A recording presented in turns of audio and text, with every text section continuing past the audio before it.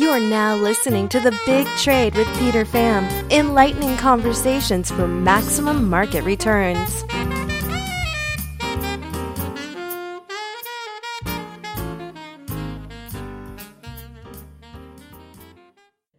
I'm here with Vlatko Vedro. Why don't you introduce yourself to the audience? Hello, Peter. So I'm Vlatko Vedro, and I'm a quantum physicist at the University of Oxford, and I also spend a great deal of my time in Singapore. And the reason for that is that my research is in quantum physics, and not only in the fundamental side and the physics side of that, but actually in possible applications to quantum technologies. And this involves technologies like teleportation and quantum cryptography and quantum computers, which basically we're trying to, there's lots of exciting stuff out there. And I think there is a great deal of excitement all over the world about it. Also from industry, there are startup companies basically trying to build quantum computers using different technologies. So I think it's an exciting time to be a quantum physicist. Well, thank you very much for coming on. I know you've recently published a book called Decoding Reality. Yes. I'd love to discuss with you some of the main concepts about that. But prior to doing any of that, let's discuss about a broad definition of information and what exactly is information. Yes, this is a very important point, actually, and it's. I'm glad that you are starting with that question, because information is a word that's used in many different contexts and by many different people, and it usually means different things. So it's very important to define it properly. So the information I had in mind for my book, and it really permeates throughout every chapter, and is used in all of these the different disciplines, but it's exactly the same concept. Is basically something that's due to Claude Shannon, who was at the Bell Labs, an engineer basically working on communications. And his idea was that when you ignore all the irrelevant details, then it really boils down to probabilities. So basically, he said, in order to understand and quantify information, all you need is a probability for an event to happen. So if you want to know how much information an event carries, first you have to be able to somehow calculate the probability. And then information is something that's inversely proportional to probability. So what that means is that if something is less likely to happen, and if it still happens, then that carries more information than something that's more likely. And so that's really the only concept you need in order to understand information. And it's really, I found it fascinating in my book that it's used in all of these very, very diverse fields. Like, I start with physics, of course, but then I move on to biology and then computing, and then even social sciences like economics and sociology use exactly the same concept of entropy. In terms of information, I've heard people discuss about the origin of the universe as basically an influx of information. Yes. What are your thoughts about that concept, and is that an accurate understanding towards like the Big Bang and what's led afterwards? Yes, I think we have a problem there in a way that it's very hard to understand the origin of the universe. And especially what you pointed out to, which is the fact that presumably the universe starts with a very little information initially. So that's what we would call, low Shannon entropy, the quantity we talked about. And then, as we evolve in the universe, obviously more and more information is created. So the question is, how does that happen, and what's the process by which this happens? And I'm saying this is a problem for two reasons. One is, of course, what is the origin of this first information where the universe was created, the Big Bang? And the second problem is that physics seems to be telling us that if the universe is a closed system, if there is nothing outside of our universe, then actually it's impossible to have any new information created. So quantum physics would say whatever information you started with, if it's an isolated closed system, you cannot increase this quantity of information. So I think this can lead us to interesting speculations, that the universe that we observe and we call our universe, is actually maybe only a smaller part of something much larger, which we cannot see simply because the speed of light is finite, and we can only see a finite region of our universe. But actually that doesn't mean, of course, that outside of our universe there isn't more stuff, which is at present inaccessible to us. So somehow I favor that second picture simply because then I can still say somehow that maybe information overall is preserved. However, in our visible universe, you can argue somehow that the amount of information is growing. And that's exactly what you said. The beginning was very low information, and somehow the dynamics carries us towards more and more information. Let's, because our audience is very much focused on financial markets, and I like to draw some parallels about, the beginning of stock markets, for example, where there was very little information. Now we live in quote unquote the information age, where computers, social media, the internet is playing that much bigger of a role in markets. And one of the interesting things that I'm observing is, the volatility within markets as information is being absorbed. I don't know what your thoughts are on that, because I think that this is a very fascinating parallel. And I indicated to you that we're working on a thesis that is actually discussing about order and chaos within markets and how models have been a linchpin towards developing somewhat of order in markets. But if these models are not following the approaches of the scientific method, then they can easily unfold and cause dramatic crashes. So we've seen a history of markets where Black-Scholes was a method in which people believed that they could understand and conquer markets. And technical analysis, which is a form of, pattern reading for charts, which is a little bit ambiguous and is not really falsifiable, has been a model that people used previously as well. So I'd love to get your interpretation on this. I think it's a very good point, in fact, and I explore these analogies between physics and economics quite a bit in my book. So I think the equation you mentioned, the Black-Scholes, the Nobel Prize winning equation in economics, is in fact fascinatingly the same equation. It has exactly the same form and the structure that we use to describe the behavior of quantum objects. So it's exactly the same equation. We call it the Schrödinger equation, and the symbols, of course, are interpreted differently. So what you would call volatility, as you say, and standard deviation in the stock price would for us be the spread in the position of the particle, for example, and things like that. But you can actually map all of these concepts one to one. And once as a physicist you're comfortable with solving the Schrödinger equation, then you can easily kind of switch to Black-Scholes and try to do these calculations. But your point is of course more important. The question is this the right way of describing market trends? When I spoke about information, the crucial thing really was to understand the probability distribution for various processes. And information says, once I give you the probability distribution, then you can accurately invest and you can maximize your profit in the long run and so on. But the key thing is understanding these probabilities and how well can we predict them in the future. This is where the various models come in.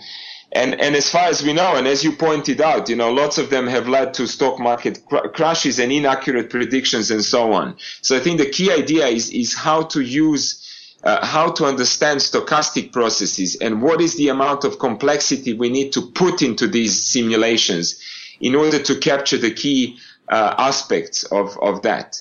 And I think it's exactly the same question that we are facing when we are trying to simulate a complex physical system. If I give you a molecule that's, let's say, a biological macro, very large molecule, and it's embedded in an even larger environment where it couples to all sorts of things in its environment, it scatters, it's very noisy, then the question is, how can we handle this mathematically speaking? And do we actually have a good model? And even on top of it, and I think this is going to bring us closer to my research area as well, is even if we think we have an accurate description, mathematically speaking, how easy is it to get solutions to these equations? So the complexity of some of these equations is so enormous that we don't have computers that are powerful enough to give us solutions to these equations. And I think this is a big issue for us. One of the interesting things, once again, I notice in science is sometimes there seems to be a lack of a general universal theory to explain, I guess, very big things and very small things. Yes. Excuse my simpleton understanding of this. No, I think it's very good description. Yes, it's very good, very accurate. In finance, believe it or not, we also suffer from the same issues in which people try to derive valuations on businesses. It's called like value investing. And then there's another school of thought that needs to address the day-to-day price gyrations within a particular stock. And many people have developed models for both schools of thought. So in terms of valuations, people will develop a methodology called like discount cash flows. And, it's basic inputs of, financial forecasts and projections. And to basically sprinkle a little bit more protection, they'll add a sensitivity analysis. So that if your inputs are incorrect, then you're going to create yourself more permutations based on the sensitivity analysis. And I feel as if, I get the structure in which a model like that is created, but it's so much impacted by the inputs. And then even if the inputs are accurate, they still hedge themselves with all of the sensitivity analysis that creates more entropy, in my opinion. What I've come to conclude is, believe it or not, if one can assess the probabilities of price, which is a reflection of what it is you are buying, I think that brings you closer to the core, very similar to the approach that you would have in something like Decoding Reality. I actually published a book called The Big Trade, Simple Strategies for Maximum Market Returns, which actually studies the quantitative behavior of price to define the probabilities of, say, a stock going up or down. So I'd love to get your take on this. I know you've worked a lot on betting as well based on probabilities. I'd love to hear your thoughts on this. Yes, I think what I think is very important is exactly this micro to macro. How do we can make some simple models if you are talking about very few agents involved at any instant in time. But of course, that's not that's a very simplistic view of a complex system. And it's true for also for the financial market. So I think the question is, how do we handle when we have more and more agents participating in protocols? And I think for us, it's exactly the same problem as what you said. If we write down the laws, then it frequently turns out that we have parameters there which describe various interactions. But even a small uncertainty in those parameters will actually lead to completely diverging conclusions. And so it's very hard to make an estimate of the relevant numbers in this case. What I would like to do is I would really like to move from this kind of long-term, maybe macroscopic view and really try to go into the nitty-gritty of all of these micro transactions. And I think there are lots of things that we can take from physics and from thermodynamics, from entropic point of view that you mentioned. And we can actually try to apply that to the financial calculus as well. And I think that would be very exciting, so in a sense, I can tell you a little bit more that what, physically speaking, frequently, what we're interested in is given a certain reservoir of energy, how much work can we get out of this reservoir? And the reservoir, of course, is very stochastic and it fluctuates, and you have to anticipate and predict these fluctuations in order to maximize your work. And I think in your analogy, you would be talking about some kind of financial reservoir, if you like, the stock market, on which you would be placing bets as well. And the amount of work would simply be the amount of gain, the wealth growth that you would like to get out of the market. And I think mathematically speaking, we can really beautifully draw these analogies very precisely. Wow. And then I think it's really exciting to try to then apply some of these strategies from thermodynamics, from physics, from entropy, and really try to apply them to the financial calculus. This would really be interesting. I'd love to, maybe when we get a chance to discuss more, I'll definitely share for you, because I think you have, just like the universe, you kind of have to understand how it functions a little bit. So the markets function a particular way. And I think once you understand all the variables, you then can try to find a solution to understanding some of this. I know that there's a lot of hedge funds out there that hire physicists for some of this stuff, but it's the focus. And I think that one of the things that we've done is there's two key things in markets. It's basically the difference between buyers and sellers.